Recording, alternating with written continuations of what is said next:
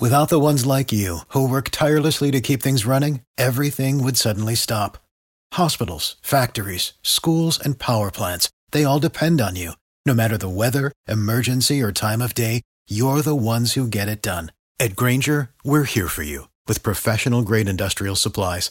Count on real-time product availability and fast delivery. Call, clickgrainger.com, or just stop by. Grainger, for the ones who get it done. Every team, every topic, everywhere. This is Believe.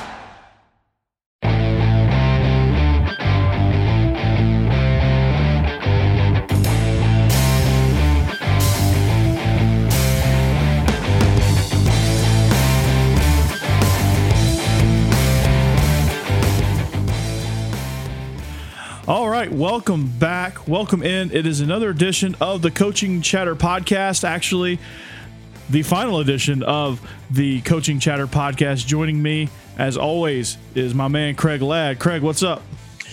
Not much, Corey. Sort of a tear in my eye for the last chatter, but we've got other things on the horizon, so we will not be void from the Believes Network. That is correct. Yes. The aforementioned, we are not leaving you. We're just rebranding. So Craig and I will be with you.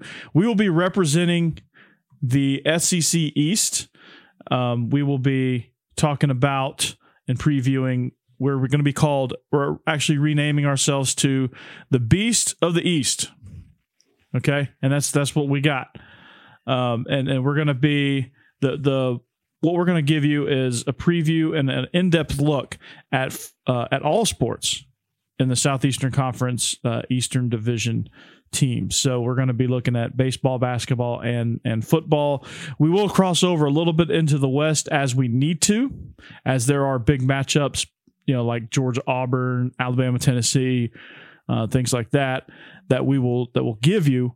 But we're going to really kind of focus on the East. We'll come at you audio-wise on the Believe Podcast Network, as we always do, and you'll be able to find us where you find all of your podcasting needs. So whether that be Google Play, Spotify, Apple Podcast, wherever you may try to find us, we will be there.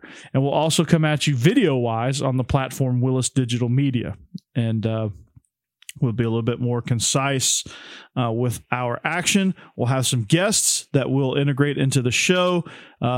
Depending on the nature of the show, that guest might be with us the whole time, or they might just be with us for a segment.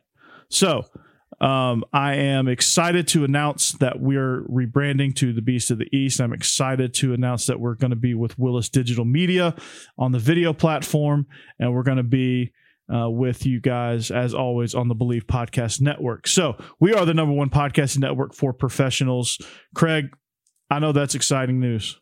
It is. I'm going to be looking for a makeup budget now. Yes, if I'm going to be on video. That's right. Because I'll need plenty of it. Mm-hmm. we got to lighten you up too. We got to get you. You're gonna have to tap into your inner teenage TikToker and buy one of those ring lights, probably. Yeah. I've got some lights around me. I just don't have them on right now, so we're okay. Yeah, that's all right. Because you can't see us right now because we're on the audio cast. So, Beast of the East. So be on the lookout for that coming real soon. We are right now. We are presented by BetOnline.ag. Man, did you watch that Hawks game last night? I did not catch it. I did see the final score, though, and saw where Trae Young went off. Man, that guy has had an incredible playoff series. Absolutely. Happy for the Hawks. I was a Hawks fan when I was in my teens, as we got cable TV and they were on TBS all the time, and turned into a Hawks fan way back then. So happy for the Hawks. Absolutely. And happy that they are vindicated in making their move, getting Trae Young instead of Luka Doncic. I mean, you can't go wrong with either player, but it seems like Trae Young is the perfect fit for the city of Atlanta, for that Hawks franchise, and a guy that can put the team on his back. So the month of June is heating up. There's a lot of exciting sports action. The U.S. Open just happened. I hope you bet on that, made some money there. Of course, the NBA conference finals are happening right now. The Suns and the Clippers are locked up in what's going to be probably an epic series.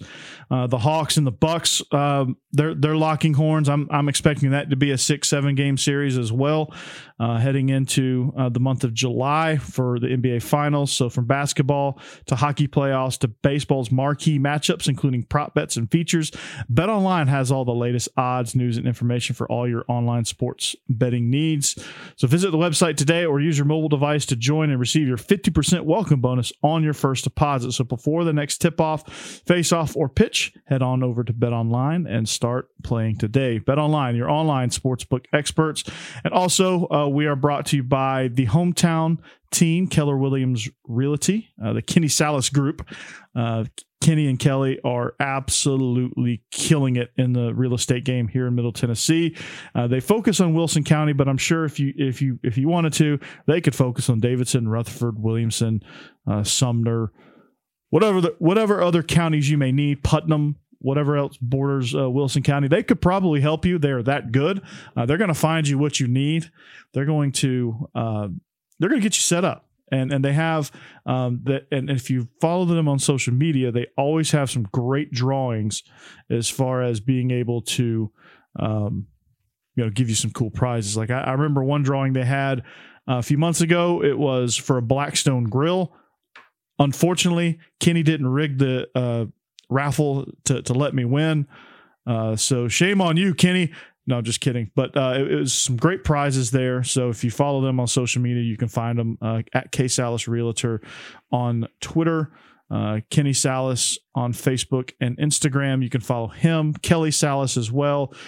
She is actually a Wilson Central High School Hall of Famer for the sport of golf. So congratulations to you, Kelly, as well. So we hope that they can carry over and partner with us as we transition over to Beast of the East. I will talk to Kenny on that. But hometown team 615.com. Fill out the referral if you need a good home and you need one quick and you need agents that will work for you. The hometown team will get you taken care of. So Kenny Salas, hit him up. He's an LSU fan too, so he'll probably we probably won't talk much LSU, but we might just for him, just to make him feel better, right? No, let's don't. Yeah. I love it. Anyway, no, we're Beast of the East. We're going to stick to that. I was testing you, Craig. I was testing you. See if you were going to stick to the brand. You are. So before we transition over to Beast of the East, we're going to get this final show of coaching chatter. There's a lot of things to talk about in the world of college football. A lot of the name, image, likeness legislation. What that's going to cause, what implications that's going to have, what side effects, I guess you could say, that ruling is going to have. You have a 12-team playoff that's being proposed by the College Football Playoff Committee. That's going to be awesome. And then we're going to talk about if we have time, we're going to talk about some underappreciated players in the recent history, in the most recent decade, I should say, or century. In college football. So from 2000 on, who are the most underappreciated college football players around. So this idea was inspired by a friend of mine / Mike Farrell. He hosts the Believe in Vandy podcast. We'll definitely have him on Beast of the East. He is also Mike Farrell. He is the national football columnist for Rivals.com. So we're excited to talk about that too. But let's get into this 12-team playoff, Craig. First thought before I really get into some of the details, going from 4 teams to 12 teams, just the fact of upgrading from 4 to 12. What were your initial thoughts?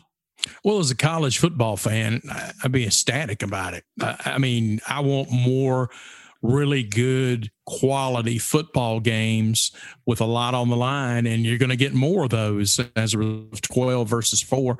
I've always wanted 12 versus the 4.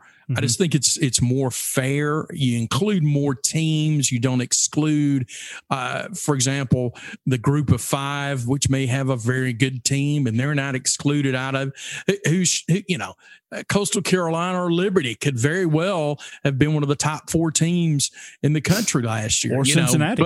Yeah, Cincinnati, another one. So I do like that part of it. And like I said, as a college football fan, you got to love the fact that you're gonna have some really, really good matchups at the end of the year. So I'm excited about it. Now the question comes in. You've got all these TV contracts for bowls, for example, that ESPN has. How are they going to circumnavigate that and have it immediately? Versus, I think the contracts are over in 2026. So we'll see how they're going to work that out. Yeah, there's going to be a lot of negotiating, a lot of things to happen. But, I mean, honestly, these bowl games are dying because, I mean, you look at the crowds, there's nobody there. Like, you go to the GoDaddy.com bowl, there's, parents and family there. It's like a high school. They could go down to what's a high school down in Mobile? They could, whatever high school's down there, they could McGill-Tulane. McGill-Tulane, there you go. They could go to McGill-Tulane and play the bowl game, or they could go like if they play the Tangerine Bowl, they could go down to like I don't know. I'm struggling with high school names, but they could go to like a local high school in Orlando and probably play the Tangerine Bowl. So I think that moving kind of away from the exhibition bowl stuff. I mean, I think there's a place for that. Like if you strip down some of the bowls and you reward teams that are 7 wins or above, and you want to play them in an exhibition game to get them more tape for the NFL. Understand that you're going to have some opt-outs, and that's okay. But just understand that it's really, for what bowl games have become, is a way to evaluate players that didn't play a whole lot during the regular season, and for a way of fringe NFL guys to put just one more game on tape. So that's what bowl games are. That's what they should be. And then leave the college football playoff. If you make it to the playoff, then you're not going to have any opt-outs there. So I'm excited about it. I mean, I think it's a way to get all your conference champions in, right? So you win a P5 conference, you should be in the playoff, right? It doesn't matter. I think Oregon should have been in the playoff. I think Oklahoma should have been in the playoff. I think you should award your conference champions. Even though with this scenario that they're proposing, if it was in play last year, then Oregon would not be in. They would not have been in? No, they would not have been in. That's exactly right. And the reason they were not ranked high enough to be in. For example, qualify, yeah. Cincinnati and Coastal Carolina would be in, and then Oregon would not, because they were number 25 in the final CFP rankings. So they would not have gotten in. Oh, wow. Okay. So let's get into the details of what the proposal is then. Okay. The proposal goes as such. All right. They say no conference would qualify automatically, and there would be no limit on the number of participants from a conference.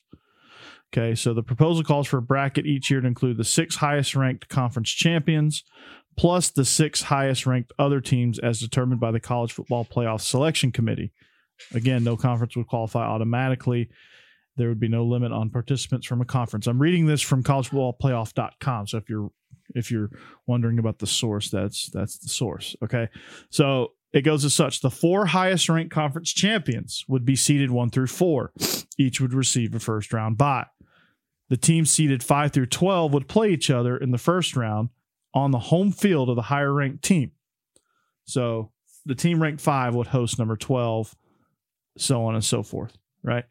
Under the proposal, the quarterfinals and semifinals would be played in bowl games. The championship game would continue to be a neutral site as under the current format. The 4 members of the working group, you have Big 12 Commissioner, SEC Commissioner Greg Sankey, a Mountain West Conference Commissioner, and Notre Dame's Athletic Director presented the recommendation today during a virtual meeting. All right.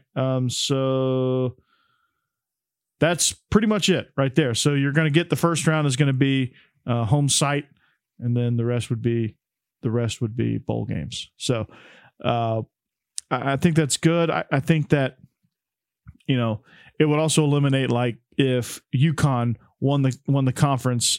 You know, I think UConn won the conference one year at like 8-4. They were not ranked, and they won the conference and got into a BCS bowl because they won the Big East. I think this format rewards conference champions and rewards teams that played well enough to be ranked. So I think you're truly getting the best 12 teams. I don't think it waters down anything, because you still have to win to give yourself a chance to qualify. It's not just, okay, we can do whatever as long as we win the conference championship we're in. You still got to be ranked, and you still got to be ranked, I think, in the top 12, top 15 probably, to be considered for a spot in the playoffs. So I like it for that reason, because I think it's the best of both worlds. I think you're super inclusive. It's not watered down, and the regular season still has the same amount of importance as it always has. Well, you know, and as I said before, you know, Oregon not making it, if it was this system was implemented last year, because of the fact that they were not of the Power 5 conference champions, they were not one of the 6 highest ranked, which opened up the door for another spot for a second group of 5 champion. So as a result, Cincinnati and Coastal Carolina gets in. The thing that I'm looking at here, which is I find very interesting, is the fact that the independent FBS programs are not eligible for a first round bye in the field of 12. So what this means, for example, Notre Dame was 10-2 last year, BYU 11-1, Liberty 10-1, and Army 9-3. Let's say BYU goes undefeated and is number 1 this fall, number 1 in the year. Then the best they could do would be number 5. Yep, because they're independent. So it's gonna motivate them to join a conference. Absolutely. You hit it right there. Does this force? We know that Notre Dame played football in the ACC just because of the fact of COVID, had a hard time scheduling, et cetera, et cetera. Does the ACC now, and they've played basketball in the ACC for several years. Yeah, they're conference affiliated in every sport except football. Yeah, exactly. Does the ACC strong arm Notre Dame and say, hey, look, we got to have you as a full member. You got to be a full member to get in this. Otherwise, why would the ACC then, I guess, afford the chance? You got your charter members, and then you got Notre Dame in there, and you lose one of your charter members loses a spot in the playoffs because you've allowed Notre Dame to play in your conference, but they're not, quote unquote, a member of your conference. That's going to be interesting. Now, also, Corey, BYU, hey, would the Pac-12 would love to have BYU or the Big 12. Yeah, exactly. I think the Big 12, because I think they soured with the Mountain West. Pac-12. I'll say especially because the Pac-12 is down. As we mentioned, Oregon would not have made it in. An 11-1 BYU makes it in. Yeah, and they give Utah a natural in-conference, in-state rivalry. So I think it's a win. I don't know what the Big 12 looks for as far as inviting members. I don't know if there's an academic component to it, which I'm sure BYU is stellar and academic. I don't know if they look at other sports and what they bring to the table. I know that not BYU, but I know Boise State has been linked to possible Pac-12 movement, but I think academics have kind of held back. I've heard Boise State. So I think that would be a great addition for the Pac-12 to get BYU. I also think the Big 12 would benefit with that as well. And so I think either way, whatever direction they choose to go, I think BYU would choose, if given the choice, the Pac-12, but they may not be given that choice. But I think that you have to join a conference. Like I think Army, would need to probably get back in the American Conference. Right. I think Liberty probably needs to get in the Sun Belt or the Conference USA. I think there's going to be some shifting around with some of these G5 teams. Like Cincinnati could become a Big 12 team. Also, I think I don't know that the Big 10 would want to introduce Cincinnati, but I think it would give a closer rival to West Virginia. I think it would add another link to the map of travel for the Big 12. It would make sense. It would make the most sense for Big 10, but I think the Big 10 is good sitting at 14. I think the Big 10 would be willing to trade Rutgers for Cincinnati. I don't know, but I think Ohio State may have a little something to say about Cincinnati getting the Big 10. Yeah, that's why I don't think that they would ever join the Big 10, because Ohio State would say, wait a minute, because they're so insecure about, we got to be the best team in our state. They're so insecure about that. So I don't know. It's weird, but. Well, I think, I'll ask the question, does this format officially end the independents? I would have to say, if you look at it on paper, obviously these teams are penalized for being independent. So I would just think that you would try all you could to get into, be affiliated with a conference, which in fact would end the independence. And like I said, it's definitely,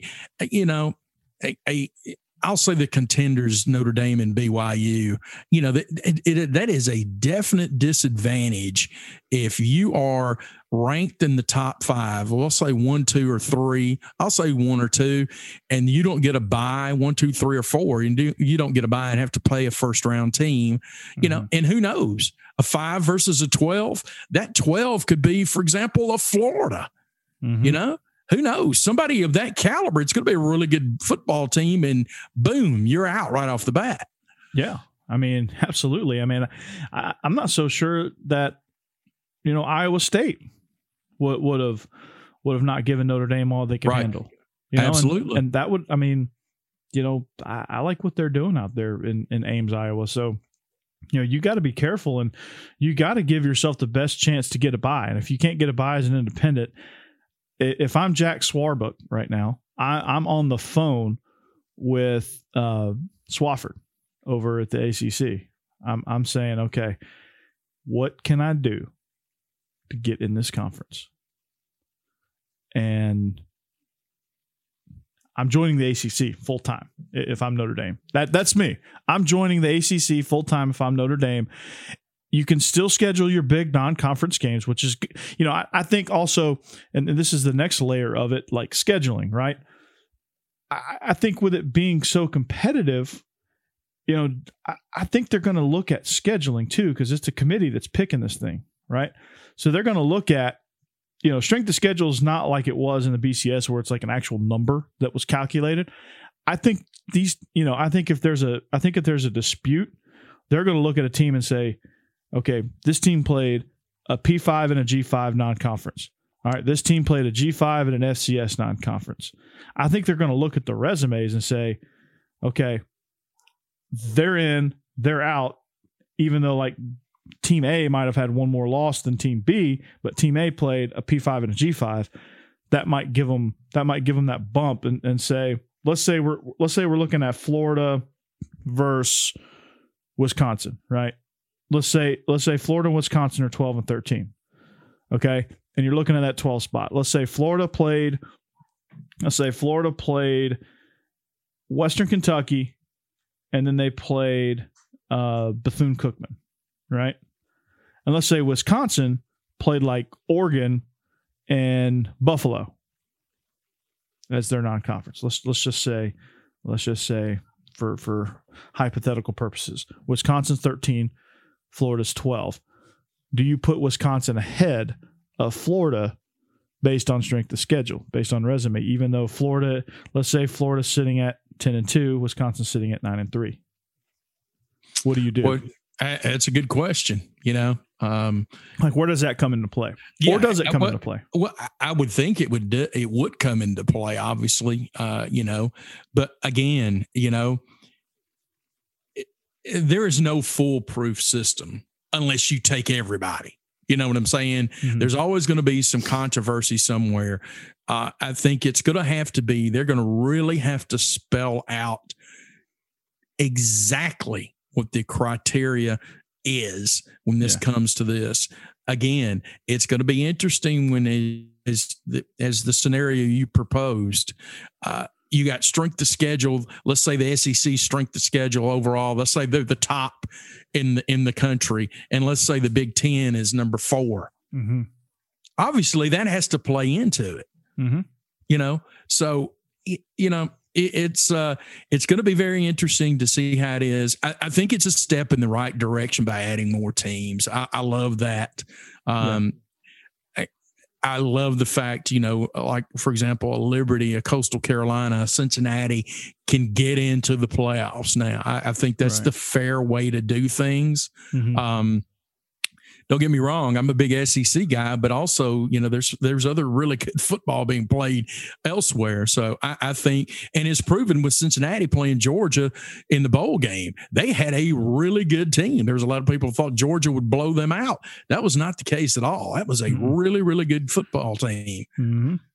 They were. They played hard, and I really, I was one of those that was like, okay, Georgia's super talented, but I didn't realize how talented and how hard Cincinnati played that game. And I think that once Georgia kind of woke up in the second half, you saw talent and conditioning and depth kind of take over in that game. And I think that was the story of that. But I mean, Cincinnati had a great chance to win that game. And so I think that adding more teams builds more drama. And at the end of the day, that's what you want, right? It's never going to be perfect. Never. You're always going to have a debate, whether it's 4 teams, 8 teams, 12 teams, 64 teams, 24 teams. You're always going to have that debate, right? You're always going to have, every year, there's always going to be a team that you feel like shouldn't be in it, that's in it, and vice versa. There's always going to be that scenario. But the fact that they're being more inclusive, they're giving more people a chance, I think adds to the credibility of, okay, now you have to win a gauntlet of games to be the national champion. I think it's more of a true national champion at 12 than it ever was at 4. I agree. Because you get teams that won their respective conferences. You get other teams that are playing extremely well down the stretch of the season. You never know, right? You never know. Like the New York Giants in 2007 was a wild card team. They were road warriors. They won every game on the road. And I know that's an NFL example, but you get a team that's extremely hot down the stretch. You never know what could have happened, right? Like, let's say Florida gets in, right? Florida would have gotten in this format. Let's say they get in and their entire offense doesn't opt out of the playoff, right? Who knows? We could have been on a collision course for Alabama versus Florida in the national championship. And I'm not so sure that Florida wouldn't have won the second time around, and that pains me to say it as a Georgia fan. But I think you get a team that could get hot, or you get a team that truly shows that they're the best. They run through the gauntlet of teams and they win, and then they're champions, right? And I think that's a more authentic result. I think it's a fair thing for it, and I think it rewards conference champions and it rewards great regular season play, and that's what I like about it. It's the best of all worlds to me. Well, and I think too, going to 12 versus 4, it helps, and in the fact that it takes quote unquote man away from the human element, away from determining who the 4 are. And I think the 12, you're able, with an expanded field, you're able to get teams in that have the body of work on the football field versus a committee deciding just 4. Exactly. I like that fact of it too. I like it to be determined on the field versus just 4 versus 12. I like that. Now, you and I talked before we went on the air. For example, let's talk about, let's say the SEC. Let's say Georgia and Alabama are undefeated going in the SEC championship. They're both ranked in the top 5. We'll say one of them's 1 and the other one's 2. Mm-hmm. Obviously, somebody's going to lose. Okay, right. Now, that loser the best they can hope for now with that loss is a five seed, the top seed, 5 seed. Are you penalizing a Georgia or Alabama that has gone undefeated the entire year? Let's say they lose by 1 point. One of them losing by 1 point in the SEC championship game on just a last-second play, whatever. But you're taking other teams that are not as good as a Georgia, for example, or an Alabama ahead of them because they didn't win the SEC championship game. Here's your solution: win the championship, play it out on the field. This is true. If they're truly the best team, they will run the table. Like, you're not a conference champion, you don't qualify for a top. You don't qualify for a bye. That's an incentive of winning the SEC championship, because it's not fair to the conference. It's not fair to the team that beat you to not get a bye. Like, let's say Georgia wins that game by a point, and Alabama gets the bye, and Georgia has to play the 5 seed. And Georgia won the conference. That's not fair either. And I would say the same if it was LSU, Auburn, whoever. I don't care. If you win the conference, you should qualify for the bye. If you do not, get your butt in the 5 through 12 and win. Like, if Alabama really wants to be national championship, they will win. And if they're truly as good as everybody thinks, they will win. They will play it out. They will probably get the 5 seed, and they'll probably host. They'll probably blow out whoever they host, and then they'll run the table if they're that good. It'll play out on the field, right? And that's the beauty of it. Like, they don't have to make that decision. It's Georgia gets the bye, Alabama goes to 5 seed. They'll go to the highest non-bye seed, because you're still rewarding them for having a great season. You're just not giving them the incentive of getting the bye, which I think is the purpose of that. Do you think they're going to tie in the bowls once they get to after the first round, for example? Then they start going into the quarterfinals. Do you think then that they tie in the bowls there, for example? Yeah, they will. Yeah, they will. They'll start 5 versus 12 is at the 5 home field, and then when the 4 byes get involved in it, then you go to a bowl, neutral site, quote unquote bowl. Yeah, and then you'll get quarterfinals. You'll have 4 games. Yeah, you'll have 4 games in the quarterfinals. So that'll be, you'll take your top, and then the semifinals will be 2 games. So you have 4, 6, you have 7 games, right? Mm-hmm. And you'll have 7 games. That'll be probably your top 7 grossing bowls, right? So whatever bowls are already in the playoff rotation, plus probably 1 more. So you have, I think it'll just rotate. And then you'll have one of those sites also host the national championship. So it'll kind of run the way it has. So like the New Year's 6 will just kind of be the playoff quarterfinals, and then the 2 bowls selected for the semifinal will be the semifinal, and then the final will be one of those 6 places. Or they might just go completely off the radar and just pick a completely different neutral site just based on city. So, I think the New Year's 6 bowls, the Cotton, the Peach, Fiesta, Citrus, Rose, and Sugar will all be quarterfinal, semifinal games. Absolutely. Yes. Which I like. I mean, you're incorporating the bowls, and I think you can keep the bowls. Those teams that don't make it into the 12, for example, they can play in bowl games just like they are now. I think there's a way to incorporate the bowl. I don't think that they're going to completely get rid of the other bowls. There's been too much of a relationship for many, many, many years with the bowls and these schools. So I think they'll do that. And I mean, just to be quite honest, if whatever fan you are of whatever school, you're going to watch that bowl game.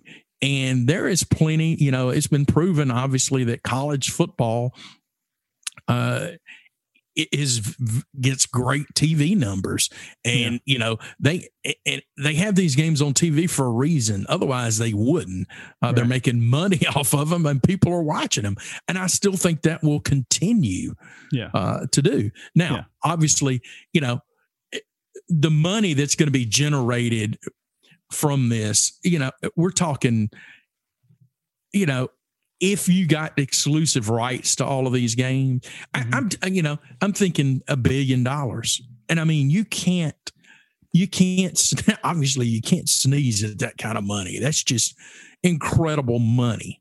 That the possibility of being able for a TV network to purchase, that the quote unquote 12-team tournament to televise. Yeah, absolutely. So it's going to be all in all good. As this thing unfolds, we'll continue to react as more details come out about this proposal and about this format. But this seems to be the best format for everybody. And I think the actual exhibition bowls will still exist, probably not as many of them, and they'll probably be more inclusive to G5 than they ever were, but I'm excited for it. So let's move on. There's another big piece of legislature that came out, name, image, likeness. So you're starting to see, and I think it's legislated state by state, I believe. Well, let's talk about some of the side effects. Okay. So there's going to be some changes to college football, right? And there's going to be, I mean, we're a banana peel away from just these college football players and college athletes just being professionals, and they pay their tuition and they get paid. So, but as it stands right now, I think you got to look at, there's going to be lawsuits, right? There's going to be transfer portal increases. There are going to be players sitting out. You're going to start to see agents, maybe some player coach disputes, balance of power, locker room disruption, conflicts of interest, things like that. So let's start with lawsuits, right? There's going to be probably an increase of lawsuits. Basically, hey, I'm promised one thing by college in regards to their potential earnings. It doesn't happen. Lawsuit. What do you think of that? Do you think that's going to be a major issue? Is it going to be a minor issue, or do you kind of see it being so minor that it's not even a factor? I think it's going to be an issue. When it comes to money, and this, Corey, when it comes to money, there's, people are different. They react different when it comes to that. Families split numerous times when it comes to money. And this is going to be a marriage, quote unquote, marriage made in heaven. And then all of a sudden, when things don't materialize, then you're going to go into a court of law. Mm-hmm. It's unfortunate. It's going to happen. It's going to happen. And I think too, this thing is, I liken this to, for example, let's say, the U.S. explore, I said goes to Mars, for example. Mm-hmm. And technically, you're not going to know really how the surface is going to be, what all is going to happen until you get there. For example, right. you can get all the study, all of that, and they pretty much know, but you're technically not going to know everything. And this is where I liken this. This is, exploring new territory. This is Christopher Columbus coming to the U.S. here for the first time and seeing, this vast country, North America. Mm-hmm. I think it's like that. They are not going to know what's ahead until it actually starts happening. There is no way for them to be able to figure out every scenario that could possibly happen as a result of this. Yeah, it's gonna be case by case. You're gonna see it pop up, and it's gonna be something that they've never seen before. But there's gonna be new precedents being set with lawsuits, payments, all kind of things. So that leads me to the next point. Transfer portal, right? I think some would say that it would be less crowded because you might get more. You might get some people that are making money, that are happy to be making money, and they're good. But then, there might be some other factors included as well. Like, do you have a program that is promised a lot, and do you have a kid that's disgruntled, like a quarterback saying, okay, I didn't win the starter job, but I can transfer to Ohio State. And, I could be the starter and make some money there as the starter. And do you see an increase? I kind of see an increase to me as far as, guys that see opportunity elsewhere and going and getting it. Like let's say a company in Dallas says, okay, if you transfer to, we'll sponsor you, but you got to be a member of the Texas Longhorns, or you got to be somebody at TCU. If you're the starting quarterback at TCU, we'll give you this, and they transfer. So like, I wonder how much tampering would happen with businesses and how that would affect the transfer portal. Well, I agree. I think it's going to be a Wild West, like it's not already not that way now. I think it could possibly get a little worse because it's going to be so many other factors involved in this. And as you said, what's going to stop me, for example, reaching out to, I'll say JT Daniels, who ends up having another year, has a bad, for whatever reason, loses his job at Georgia, doesn't have a good year. I say, hey, JT, come on down here to Texas. I'm going to give you a clothing line endorsement. Going to give you $2,000 a month. Boom.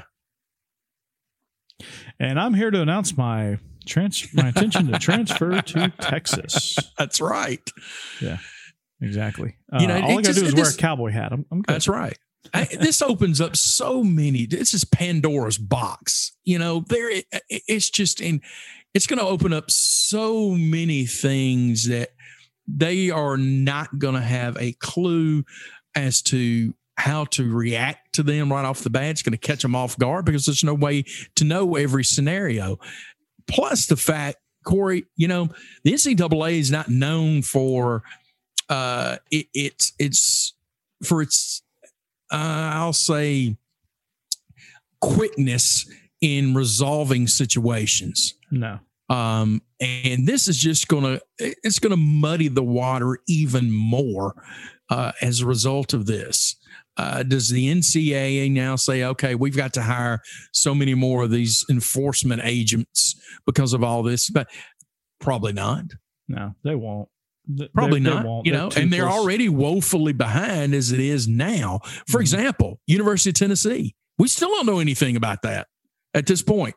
We don't know what their punishment's going to be. So they are going through a recruiting, quote unquote, a recruiting season right now, a critical part, not knowing what's going to happen to them, not only this coming season, but the future.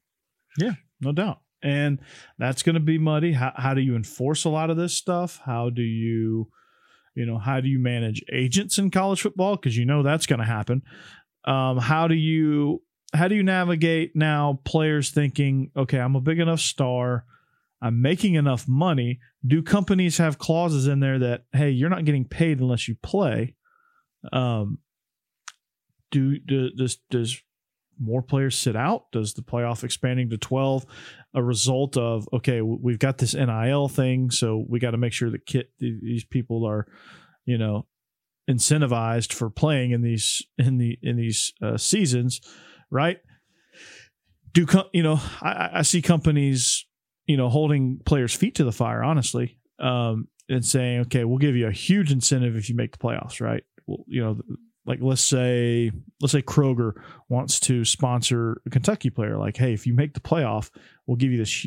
Hey, we'll give you 3 stores in Lexington, Louisville, and Bowling Green, right? We'll just give you 3 stores, and you don't have to do anything. You just make all the money off of it, right? Or whatever they say, whatever incentives that they want to give. Like I see that happening. So to me, I don't see players really sitting out because I think businesses will put in clauses that if you play and make the playoffs, you're going to get paid pretty handsomely. But you're going to always have, from here until the end of time, you're always going to have 1 or 2 players that say, I'm going to skip my senior year. I'm going to prepare for the NFL draft. I've made enough money in my first 3 years. I'm going to skip, or I've made enough money in my first 2 years. I'm going to skip my 3rd year and prepare for the draft. You're always going to have that. Let's say you're an NFL star, you're a projected top 10 pick and you're at a school like Purdue. Like, are you really going to play your junior year? You've got money, you're going to see some of that, right? You're going to see players that are more comfortable because they have money. They're not as hungry to play because they're going to have some of that money. But I see businesses, and you may agree, disagree, but I see businesses having like clauses in there like, hey, if you quit, then you nullify this contract. So I think it's going to be, I don't think that's going to be as big of a problem as people think maybe. Well, do you have a bidding war for, let's say, I'll just say Arch Manning. How about that? Yeah. Okay. Do we have a bidding war for Arch Manning? Yes, we do. Whereas let's say Ohio State has a huge booster that has a huge company, and they say, okay, hey, we need you to offer him a huge quote unquote endorsement contract. So they're going to be it's just going to be one they're going to have to, each school that's in there is going to have to top the other one. Mm-hmm. And then also you talked about a good point about the agents. What's going to stop an agent, for example, from a kid hiring an agent to take care of this? If he's a top player, he's going to have a lot of things going on. Why not hire an agent to handle all of it? Okay. Mm-hmm. Then all of a sudden this player loses his job. Is the agent going to call Nick Saban and say, hey, Nick, you need to be playing my guy? You need to be playing my guy, because the agent, obviously the agent wants him to play because that's more money for him, more endorsements for him. So obviously it's going to be just like professional sports now. They're in, especially Scott Boras, for example, in baseball, he rattles off his mouth and talks to owners and quote unquote all the time, representing his guys. Yeah, no. What's going to stop that from happening in college athletics? No, in college, you're going to see, all right, you lost your job at Alabama. You're going to get on the phone with Nick Saban and say your piece, and Nick Saban's going to tell you to, shove it somewhere. And then his next phone call, boop, boop, boop, boop. Kirby Smart. Yeah, I got a guy for you. That's right. Do you want him? I've got it. They have a base. They have his current endorsements are XYZ. They have hubs in Atlanta, and they're willing to sponsor him if he transfers to Georgia. Can you take him? Yes or no? And Kirby Smart's probably like, yes, we'll take him. If he's an impact player, like, yeah, we'll take him. Or he gets on the phone with like Ryan Day, or he gets on the phone with Sark. Hey, Sark, you want to stick it to your former boss? Yeah, I got a guy. They have a hub in Dallas. They're willing to, whatever. I think you're going to see a lot of that. I think you're going to see a lot of like, they're on the phone with other programs trying to find a spot. Absolutely. That's kind of unlike NFL. Like NFL is sort of like that, but I think college would be more in that regard of they're looking for transfer portal debt. Like you have agents handling transfer portal recruiting now. And it'll be like free agency in professional sports. Mm-hmm. These agents drum up a lot of things to get the price driven up, Mm-hmm. For example, Julio Jones, do you really think there's an NFL team that offered the Falcons a first-round pick? And if so, why didn't they take it? Yeah, no, there's not. You know what I'm saying? There's not. So they're drumming up things like that's going to be happening here too. Oh, yeah. They're going to be like, they're going to make up all kind of stuff. They're going to say, this NFL GM, they're going to talk to like Todd Light of the Tampa Bay Bucks, right? And they're going to say, hey, what do you think of this kid? And he's like, yeah, I like this kid. And they're going to take that statement and say, they're going to twist it into saying, there's an NFL GM that said they would draft this guy top 5 right now, and they won't name the GM, but they'll say there's a GM out there that wants to draft this guy top 5. Why do you not want him in your program? And that'll drum up business. That'll drum up, hey, and there's some coaches that are weak enough that'll be like, oh, I got to play this kid now. And then, so there'll be some politics. So there'll be some player coach disputes. There'll be some locker room disruption. You got an All-American guard that's not making this, that's got Bucky's Used Tire Depot as his sponsor, and he's making $500 a month.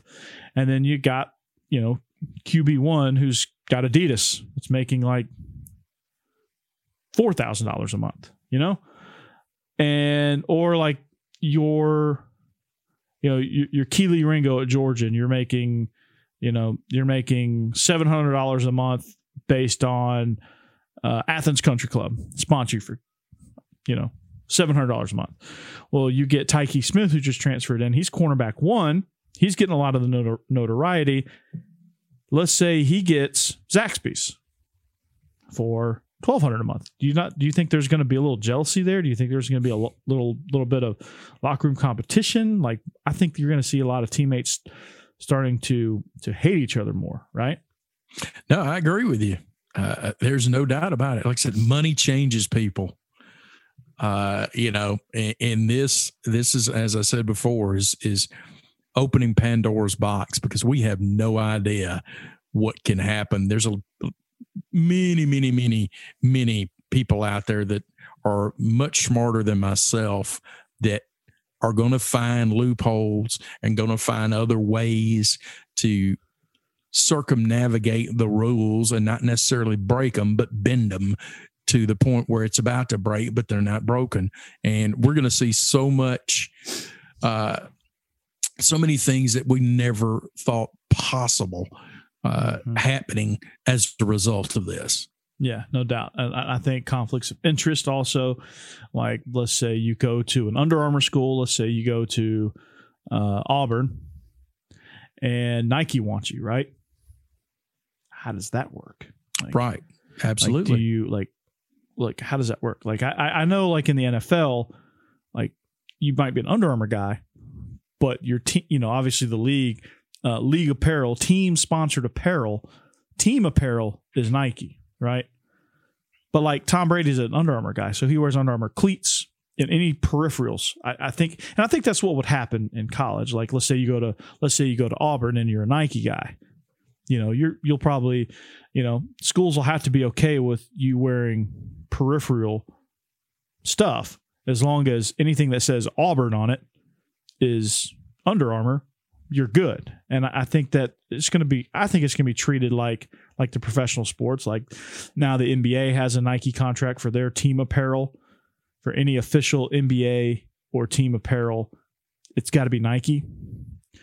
But my thing is, what if, because Coke and Pepsi are come into this, right? Or Coke and Gatorade come into this, right? Let's say you go to a Coke school. Like, Georgia's a Coke campus, right? You cannot have a Gatorade at Georgia. Like, if you're seen in an official capacity, like if you're on TV and you're sipping a Gatorade and you're wearing Georgia apparel, Coke is going to be real unhappy about that. So how does that work? Does Coke now start giving these players, like, do they start kicking in, like, paying the players as part of their contract to make sure that they don't get Gatorade? Like, how does that happen now?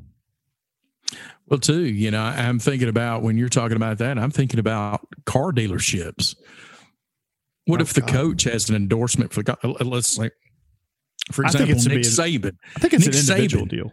Yeah. Well, Nick Saban's has, he has Mercedes-Benz dealership here in Nashville. He's involved in Mercedes-Benz. He's a partner in that. And let's say you got to your let's say Bryce Young, he gets an endorsement from Chevrolet. And all of a sudden they come to Nick and say, "Hey, look, you got this guy right here, Chevrolet. He's showing up, with Chevrolet on him, and you're a Mercedes-Benz guys. What's up with that?" I think in that regard, I think capitalism takes over, and Mercedes-Benz just has to pony up at that point, right? Because Nick Saban's a minority partner, so there's not a whole lot. Like, I'm sure he'll work to get a deal. I'm sure he would probably manage that to be able to get Bryce to sign with Mercedes-Benz. But I think when you're dealing with peripheral stuff like that, I think it's capitalism, right? When you're dealing with things that are going to be on the body, that's where it kind of gets tricky, where it's like apparel, like Nike and Adidas and Under Armour, or it's like your beverage choice. Like, you can't have Powerade and Gatorade on the sideline so there's got to be some sort of deal that's worked out between with the schools are saying, hey, if you're on the field in an official capacity and you're a Gatorade guy, like you can't do that. Like, there's got to be clauses in there that say, school sponsorships take precedent, I guess. So like school sponsorships would include official team apparel. Right.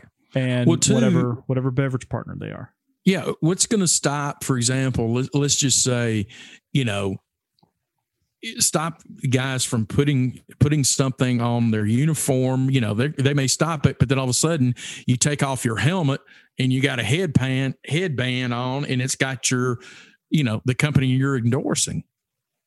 At what point? I mean, where does the NCAA fall in that?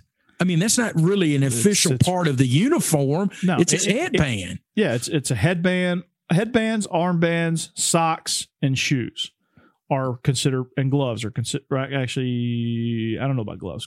I guess gloves are peripheral too. Anything on the arms, anything below the knees, anything that's not a part of the official uniform, the helmet, shoulder pads, and pants. They're going to be a walking billboard. They are. You're going to see it. I mean, you just look at the NFL, just look at the NFL. I think you're going to see companies sponsor teams so that they can kind of pay out too as well. I think you're going to see that kind of, like, I'm looking at a picture of the Baltimore Ravens, like their practice uniforms.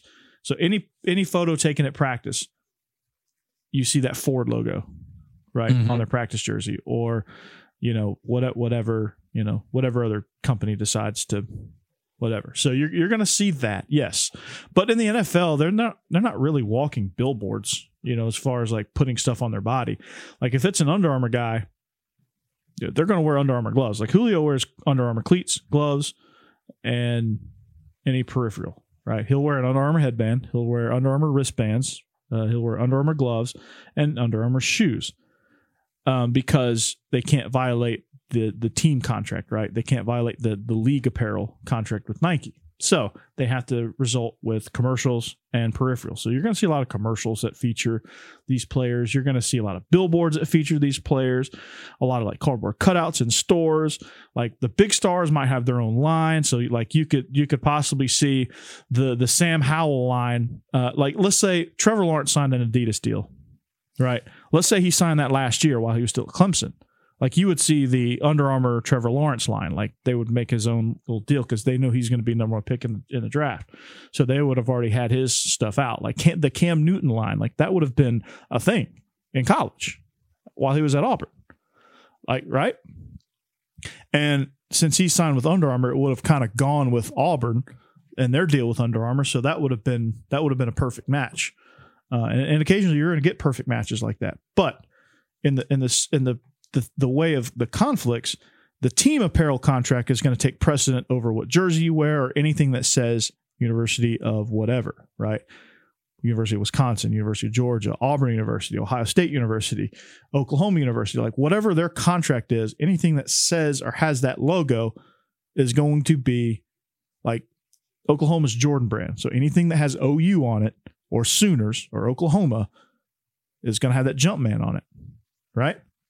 But if you wear a Jumpman Oklahoma shirt and an Under Armour hat, they can't really, like, you can't wear an Oklahoma Under Armour hat. You got to wear just a basic Under Armour hat that can be the colors, but it can't have the official logo. Like you can imply it, but you can't do it.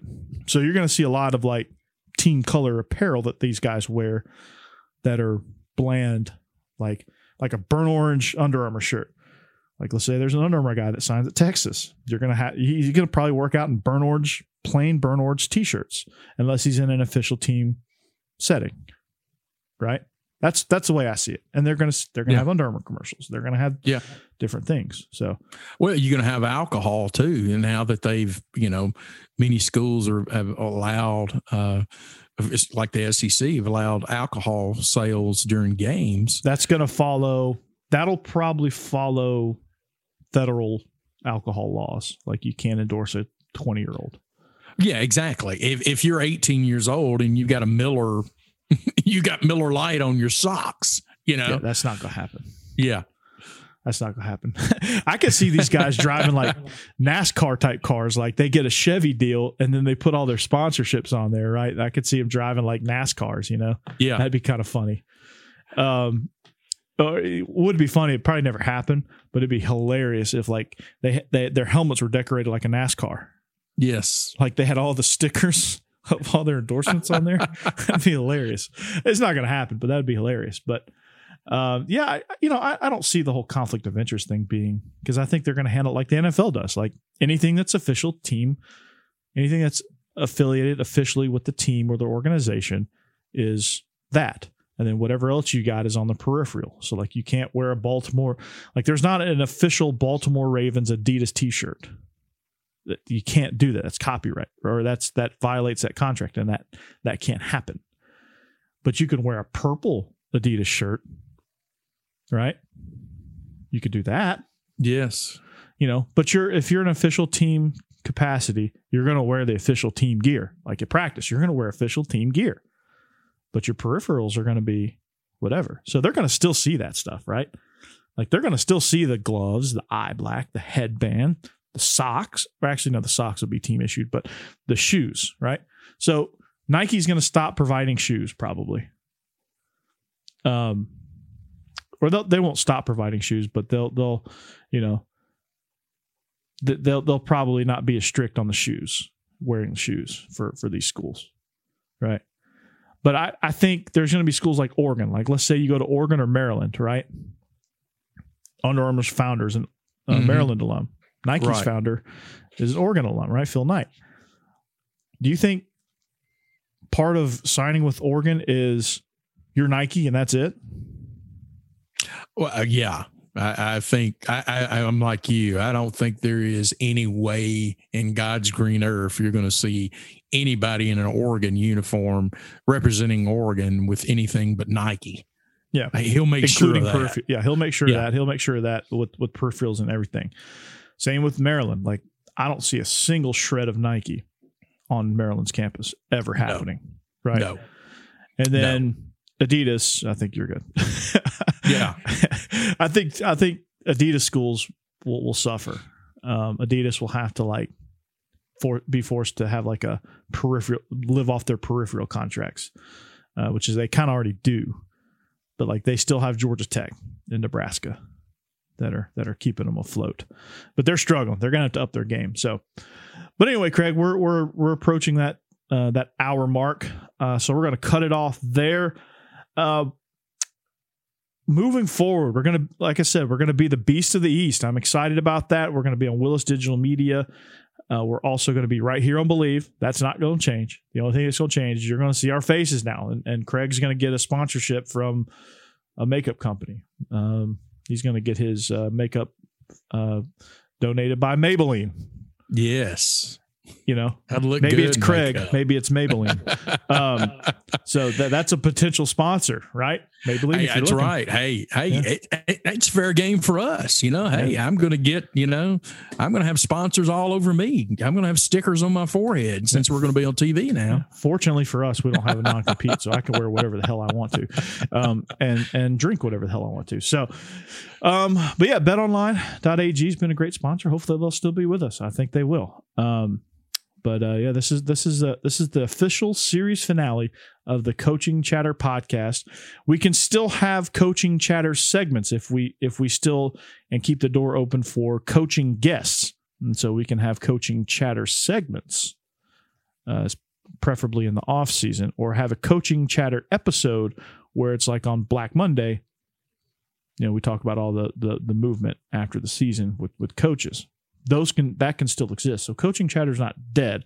It's just going to be from the title of the show to now a segment title. And we're going to be the Beast of the East. So I'm excited for it. You should be too. This is all going to feed into SEC After Dark, which is a show that's going to be a big fixture of the Palmcast and Willis Digital Media. That's going to be kind of like the Palmcast and SEC After Dark are going to be the two flagship shows for Willis Digital Media, and then everything else is going to kind of fall in line. So Beast of the East, and then there's going to be a Best of the West as well. That's going to be some other Western Believe hosts that are going to host that. I'm excited for that, and Steve Willis is providing us with a platform to continue what we do. So with that being said, we are the Coaching Chatter podcast on the Believe Podcast Network. This is the final time that I will ever say that.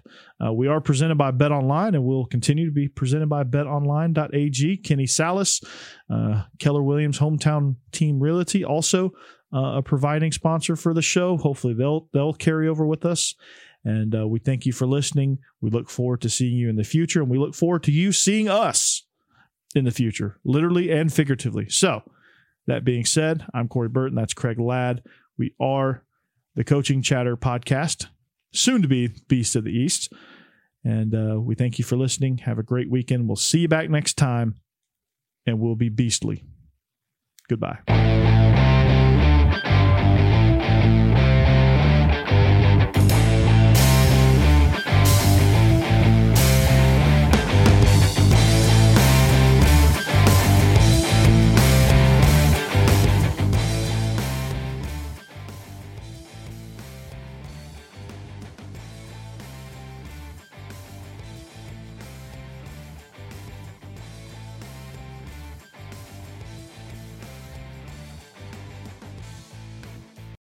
For the ones who work hard to ensure their crew can always go the extra mile, and the ones who get in early so everyone can go home on time, there's Grainger, offering professional-grade supplies backed by product experts so you can quickly and easily find what you need. Plus, you can count on access to a committed team ready to go the extra mile for you. Call, click Grainger.com, or just stop by. Grainger, for the ones who get it done.